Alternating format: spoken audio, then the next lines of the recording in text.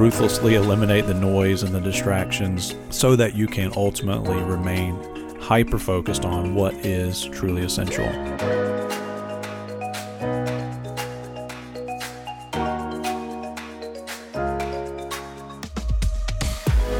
All right.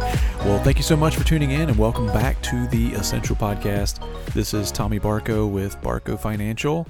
Got Matt here with us as always, and today we're going to provide an update of his experience so far with the Lightphone 2. If you missed it, we talked about this in our previous episode. It was called Eliminate Distractions and Unplug, and the benefits of owning a dumb phone or using one occasionally or full-time, and how you can eliminate all this noise and distraction and frankly free yourself from some anxiety and maybe even some depression by cutting out all these demands on our time and updates from news outlets and so on. So check that one out if you missed it and then come back. But Matt has received his phone and has had it now for about 3 weeks. So we want to give you guys just a quick update on how that's going with him and maybe inspire you to go down this journey a little further with us. Matt, what's going on? Nothing much, Tommy. Just enjoying a stress-free, distraction-free life. It's crazy.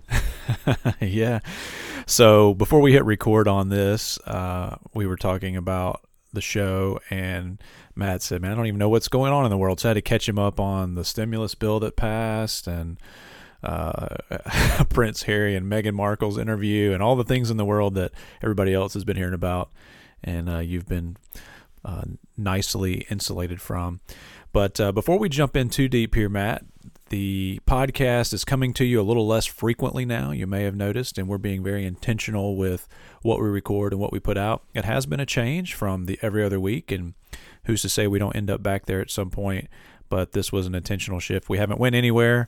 We're just going to be more targeted with our episodes and push them out as we feel that they are going to be able to add value to our listeners. Yeah, Tommy, I like to think of it as talking when you have something to say, not just talking to talk, I guess, is the best way to do it. We can fill the space, but we'd rather it be with the most value possible, and that way you can go out and really live this essential life that, we're trying to help you build. Yep, couldn't agree more. I'm excited about the new format and hope you guys are too. So back to the content for today, Matt, the Lightphone. So it's in your hand. You mentioned on the previous episode that you go all in on things. And sometimes you retreat later on, but that's how you start. You kind of dive straight into the deep end. And that's what you've done with the Lightphone. After some trouble getting going with your carrier, you've been only Lightphone now for 3 weeks. Is that right? Yeah, I think I'm closing in on week 4, basically a full month. It's been an interesting ride, I'll tell you that for sure. Yeah. So I'm eager to unpack this. Again, we don't want this to be a product review. We do like this product. We think it works well for what we're talking about. We want to keep this more philosophical, of course, and go back and check out the previous episode again if you want more detail. But Matt, no notifications, no access to the weather, your email, anything that we normally have access to on our phones. Tell me how you feel about it. I feel completely, what is the word that means unimprisoned, I guess. It was really interesting. The first couple of days, I'd say 2 days, and I think you had mentioned this because I had texted you a little bit, but you sort of have that phone twitch. And I kept catching myself checking the Lightphone, which has absolutely nothing on it. It's got a phone. It's got 3 categories so far. I know I can put music on it. I haven't done it yet, but it's got a phone. It's got an alarm, just one alarm, not 5. So you got to get up when you're supposed to get up. And I think it's got settings, which you don't really need. So yeah, I thought it had a calculator. I was a little disappointed, even though I do have a calculator at my desk anyway. So, but it's amazing how much that you check your phone. And even I was obviously programmed to do it, Pavlov's dog. I would just grab it and look at it, and then I'd realize there was nothing there and put it down. And I'd say it took me about, 3/4 of a day, maybe 8 hours to stop doing that, because you're like, yeah, there's nothing there. That's really cool. And hey, we could talk about this offline, but there is a calculator. So you just maybe need to turn that on. And I laugh when I say that because that's something that I did find myself playing with early on, because that was something that was there that you could actually go into and look at. So yeah, breaking the twitch is not something we made up, but I think that's a great way to describe it, because you just don't realize how conditioned you are to the pings and the dings, the vibrations, or just, having these random thoughts come in your mind and wanting to pursue more information, go down the rabbit hole, if you will, on those ideas. And you just can't do that. And it is kind of neat that when you have a new device, there's some novelty there, so you kind of check it out and play with it. But once that twitch is broken, it's kind of a freeing feeling. And I kind of relive that every time I switch over, because I'm not a full-time user. But when I go to it on a weekend or something, I find myself having to get back out of those bad habits again as well. So any frustrations so far? I know obviously there's been a lot of positives and you've enjoyed the experience. We can maybe circle back to the first question about how does it feel, or maybe some of the most exciting highlights of how it feels. But any major frustrations, any big hurdles that you've had to jump? It's definitely testing my patience a little bit. I think the e-ink is obviously slower than a touchscreen. So even though you can type really fast, it will mostly keep up. But there are some cases where you start to get frustrated, and I can honestly tell you that my texts have been getting shorter and shorter, which, depending on how you communicate with people, might be a good thing, might be a bad thing. So that's been one of the bigger frustrations. I did have an instance where I needed to get a text, and I'm so used to not looking at my phone now, I didn't even have it in the same room. And so I was missing a bunch of texts that were semi-important, not obviously, life-shattering, but people were trying to get a hold of me, and I was like, oh, yeah, I didn't even have my phone with me. Didn't even know where it was. So that's how detached I am from the phone. Wow.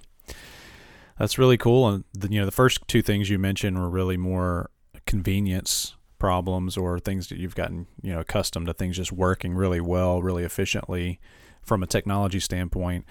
The latter's kind of where I'm going with it, I guess. Hey, missing out on important text, or not having access to, an authenticator or ticket to a concert, all these things now that we rely on our smartphones for. The reason that I feel so tethered is access to some of those tools, and especially things related to the business during a work week. But the reality is, and this is hard for any of us to admit, I think, is we're just really not that important. If the president of the United States wants to get in touch with you, he'll be able to get in touch with you. But otherwise, most of these things that we're trying to experience on a daily basis, access to social media, text messages, emails, phone calls, they're just not that important. So taking this step to kind of unplug is really more beneficial than harmful in almost every way for almost everybody. So keep that in mind as well. Yeah, I think, too, there might be some frustration, Tommy, on Google's end, or YouTube's end, or Facebook's end, because, one, I've been off it for so long, the ads are not even close to relevant anymore.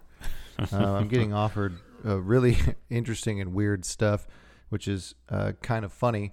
But, yeah, I haven't had any issues with the authenticator. I do need it, obviously, for work and personal, and I have my my smartphone here on the desk, and I can pop that open if I need it whenever. But I don't look at it. Don't want to look at it. It's been good. Yeah. So you're using that on Wi-Fi when you need to. Correct. Yep. I'm not switching back and forth. I know you can, but you know me. I'm either, if I'm going to be a bear, I'm going to be a grizzly. That's right. And I appreciate that about you, Matt. So here is some conversation that I want to have, and maybe we can have this as we wrap up the show here. But you and I had talked about these kinds of things on the podcast. We talked about it personally, and hey, you're listening to a podcast from a financial firm, and that's something that's really important to us that we love being a part of. And we're talking about eliminating noise, eliminating distractions, making your life better. And this is part of our overarching process. You can find all kinds of stuff on this, or we're happy to talk about it, but we want to remain focused on the things that we can control. And one of the keys to doing that is eliminating focus on or distractions from things that we cannot control. And so that's where this conversation has come from. But Matt, I think everybody, us included, is very interested in cultivating self-control within themselves, right? Within their life. Yes. And we had talked about why not just delete the apps, delete the notifications, log out of the email. There are things you can do with your smartphone to make it less controlling.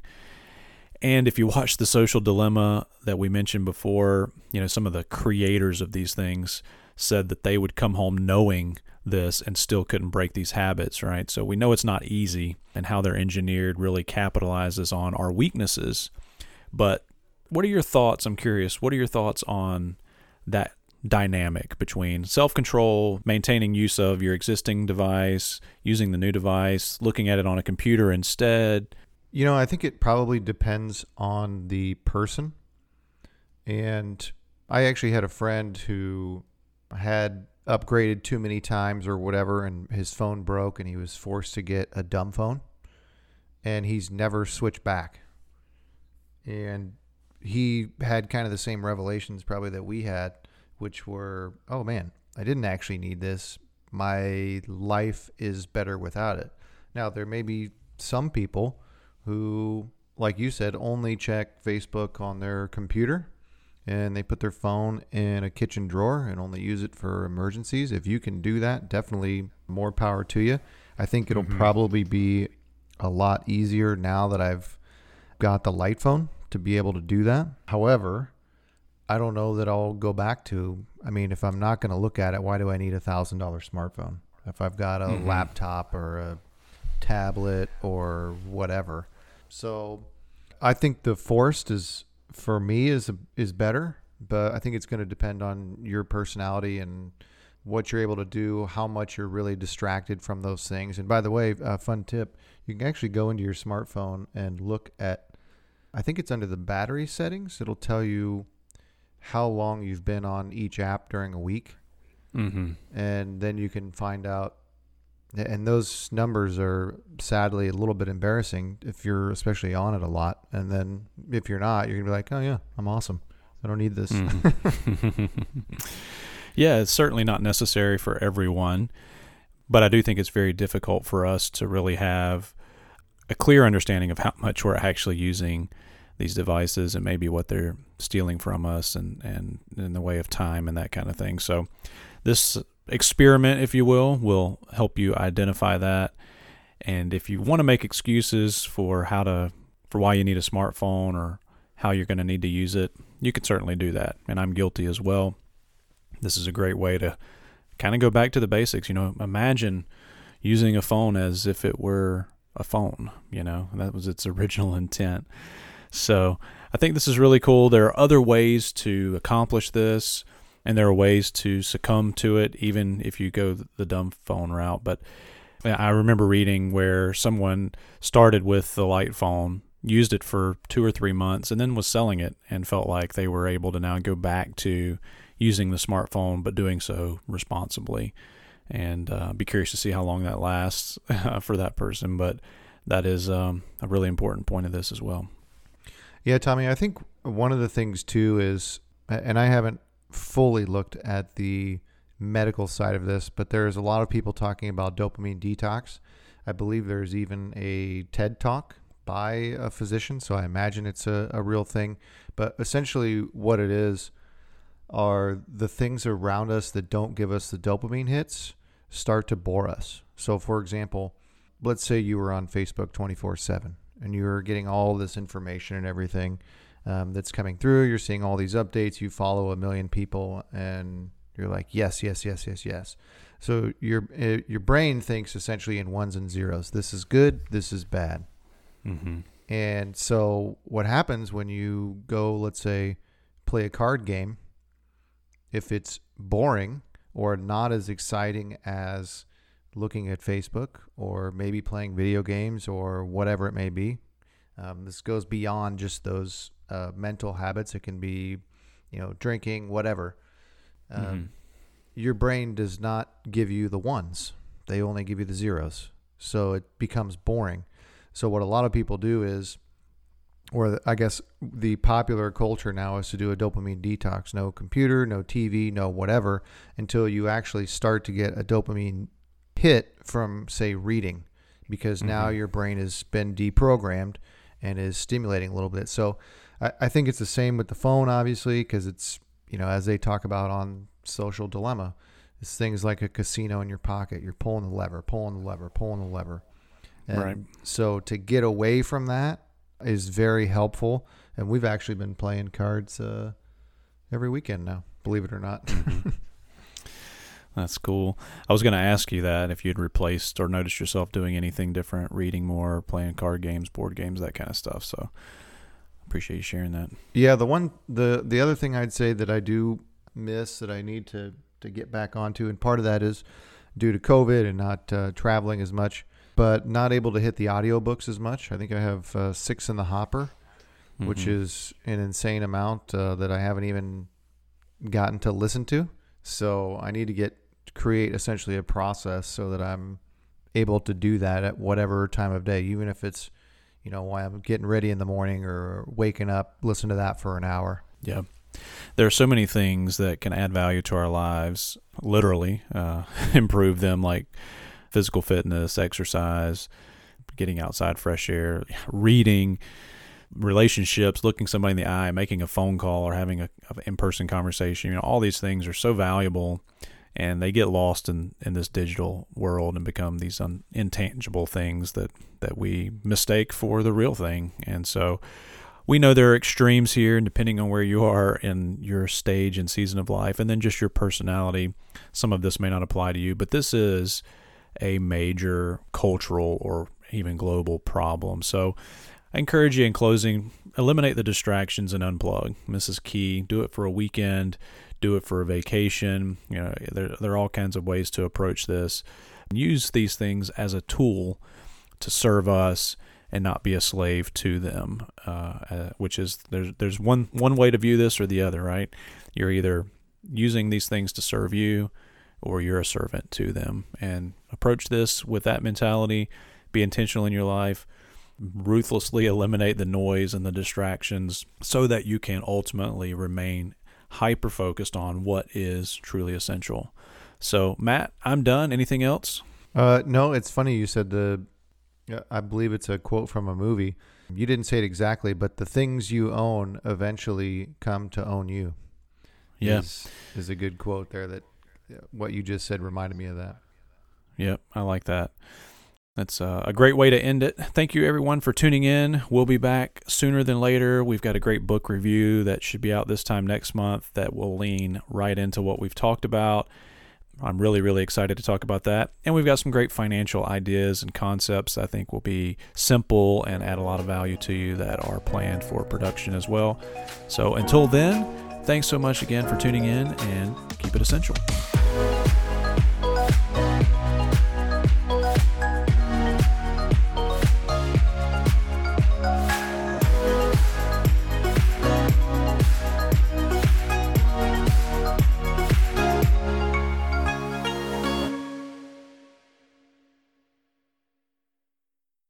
And thanks for sticking around after the music. We just have a quick disclosure for you. Securities are offered through S.A. Stone Wealth Management, Inc., and advisory services are offered through S.A. Stone Investment Advisors, Inc.